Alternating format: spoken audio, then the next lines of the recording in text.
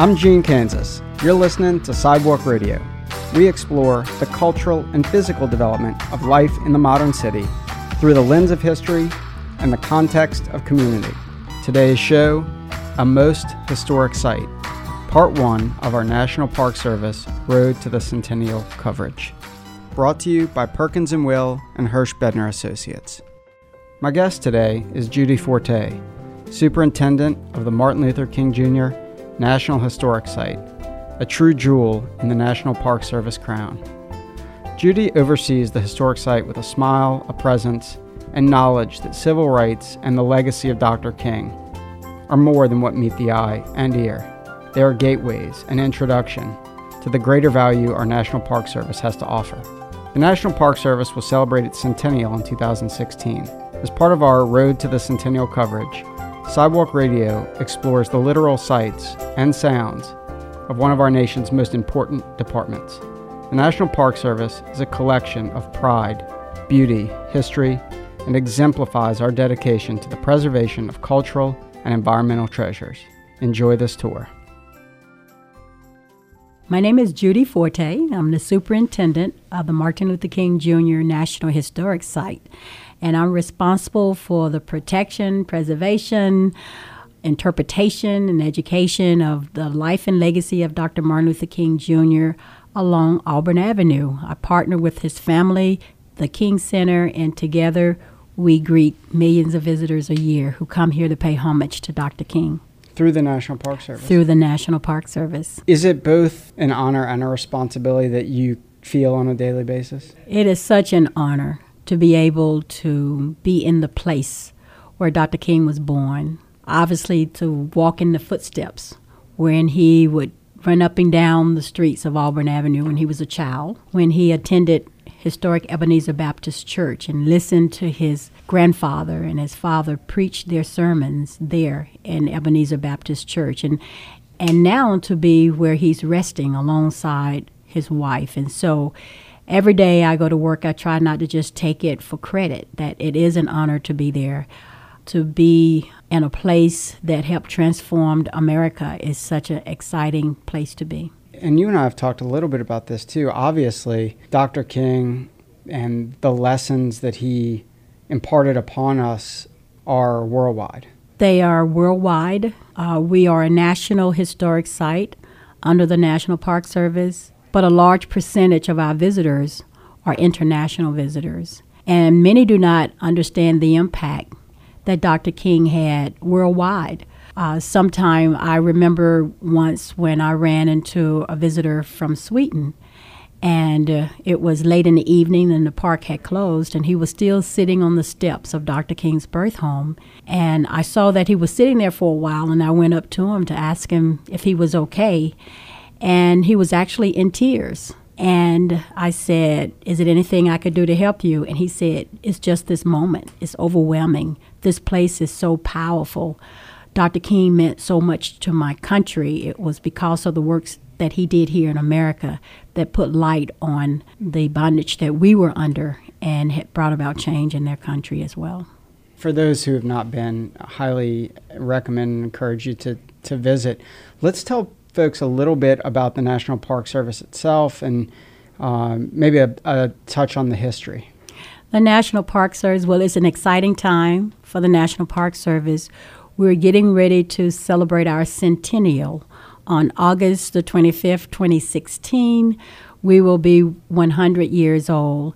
The National Park Foundation has implemented this initiative, Find Your Park, and we're partnering with states throughout the United States, and just not state parks, but local parks and county parks, to try to get citizens to just go out and enjoy their parks, to find your park, to find your place, to find your moment in this great land that we own.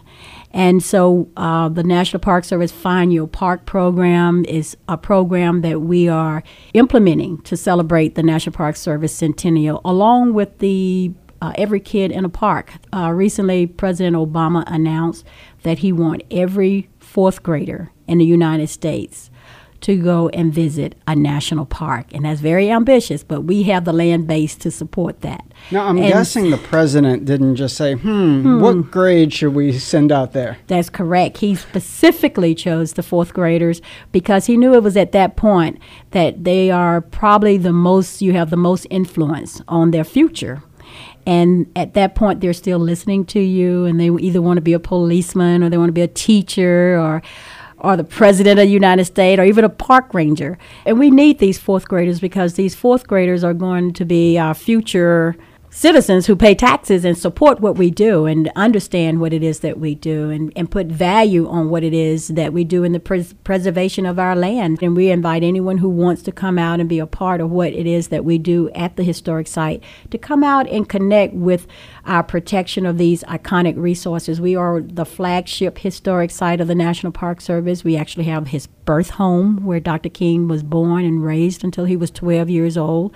As I mentioned, we have the church that he was raised up in, and after he left Montgomery, when the movement really got kicked off, he came home and he co-pastored there with his father, and of course that's where he was funeralized before he went over to Morehouse College.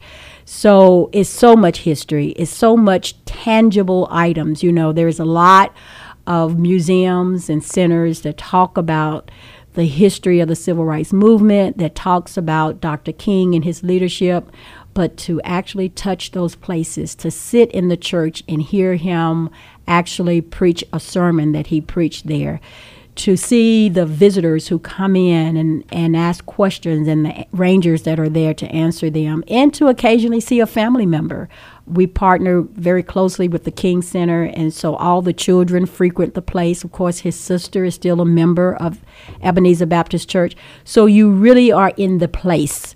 It's not just a museum where you just come and see photographs and listen to videos and try to imagine. It's a place where you go like, wow, this is it. This is where history was made. And God chose America as his divine messianic force to be a sort of policeman of the whole world. God has a way of standing before the nations with judgment, and it seems that I can hear God saying to America, you are too arrogant. If you don't change your ways, I will rise up and break the backbone of your power, and I'll place it in the hands of a nation that doesn't even know my name. Be still and know that I'm God.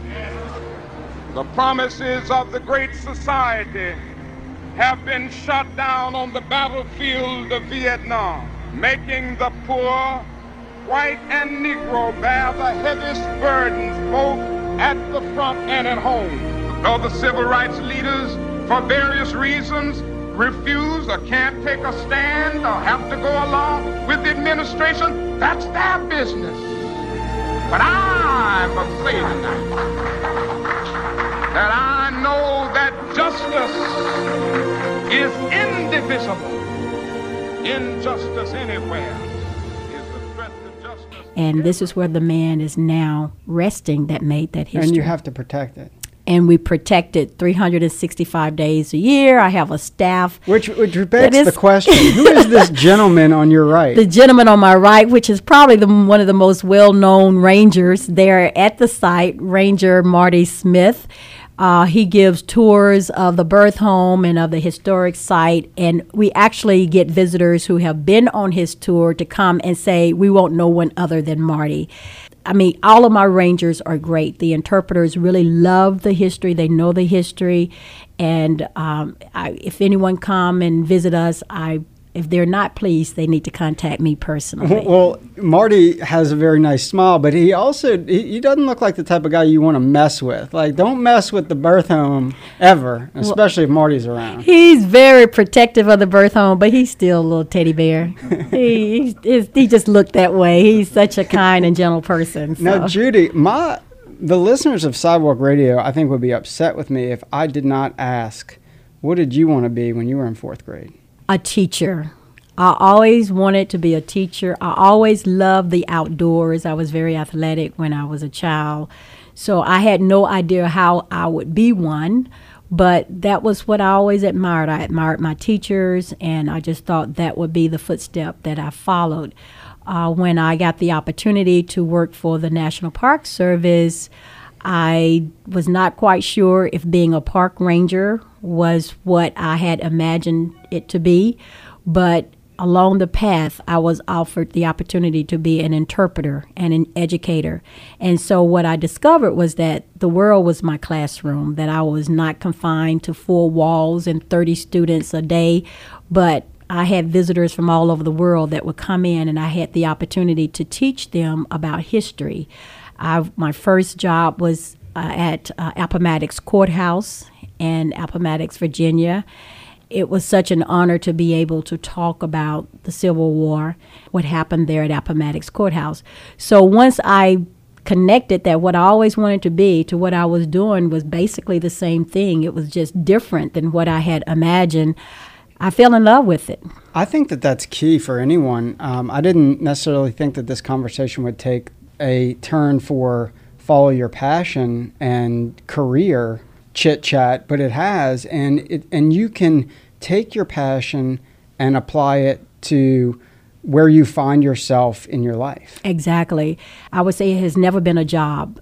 I never looked at my career with the Park Service as being, I got to go to work, or it's a difficult day. I have so much to do. I just look at it as joy, because it has been a passion, and it has been something that has been provided to me through a gift, a blessing.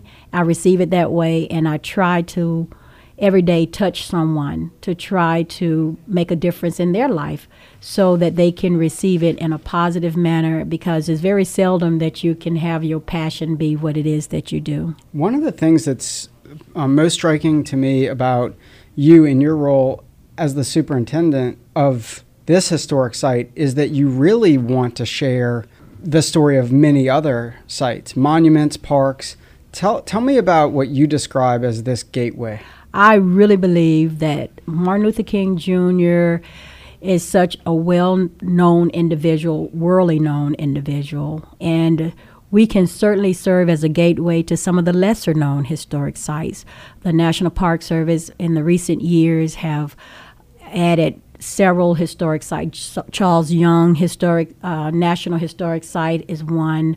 The Underground Railroad is another one.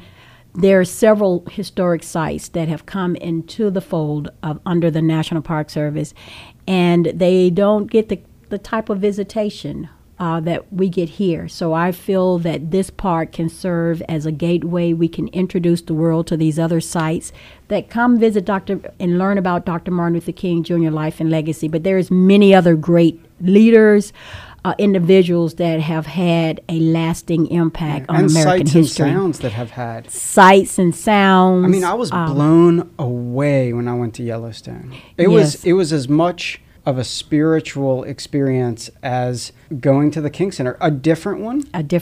But very moving. It made me feel a sense of pride for our country. It made me feel a sense of great fortune for the nature that's provided and cared for. And it also reminds me that, we're tiny. Very tiny. We're a little speck out there. Exactly. And that's what make our national parks, federal lands, so special, because we are so small in comparison to the world.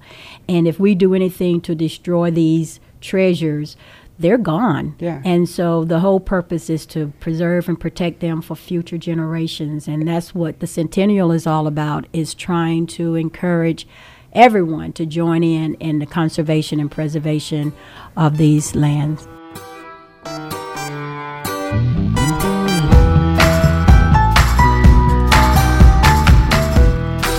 I'd like to thank my guest today, Martin Luther King Jr. National Historic Site Superintendent, the engaging and gracious Judy Forte. Of course, I'd also like to thank our sponsors, Perkins & Will and Hirsch Bedner Associates. See you all next month.